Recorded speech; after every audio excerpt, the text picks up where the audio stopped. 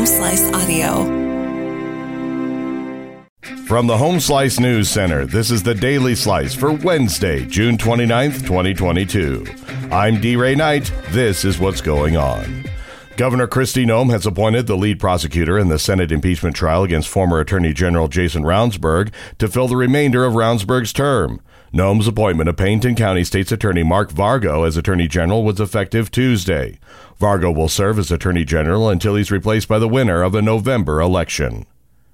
Vargo's replacement in Pennington County was sworn in yesterday. Chrissy Davies has the details. Laura Rochelle Retzel was appointed and sworn into office by presiding Judge Craig Fifley as the interim Pennington County State's Attorney on Tuesday. This follows State's Attorney Mark Vargo being named as the Attorney General for the state of South Dakota. She has served as a prosecuting attorney for the majority of her 26-year legal career. Since 2009, she has acted as Chief Criminal Deputy State's Attorney for Pennington County.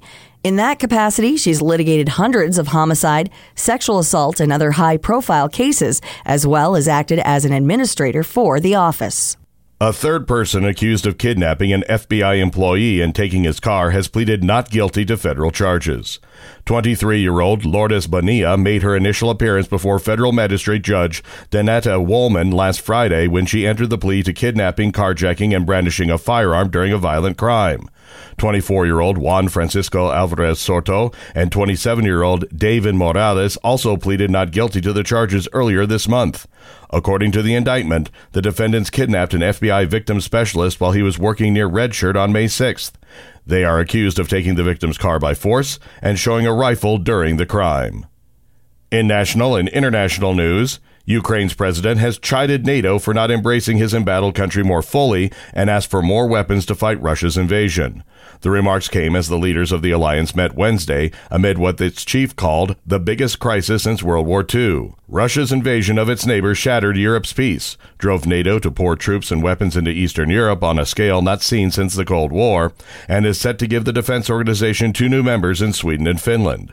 Members of the alliance have also sent billions in military and civilian aid to Ukraine, but Ukrainian President Volodymyr Zelensky lamented that NATO's open-door policy to new members did not apply to Ukraine. In yesterday's January 6th hearings, a former Trump aide said Trump wanted to join the protesters. Chrissy Davies has more.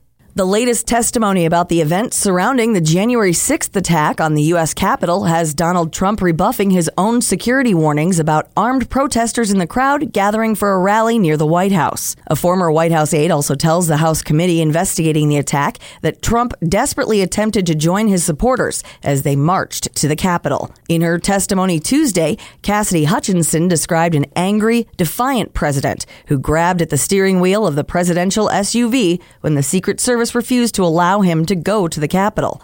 Trump has dismissed her as a total phony. Desperate families of migrants from Mexico and Central America are seeking word of their loved ones as authorities begin identifying 51 people who died after being abandoned in a tractor-trailer without air conditioning in the sweltering Texas heat.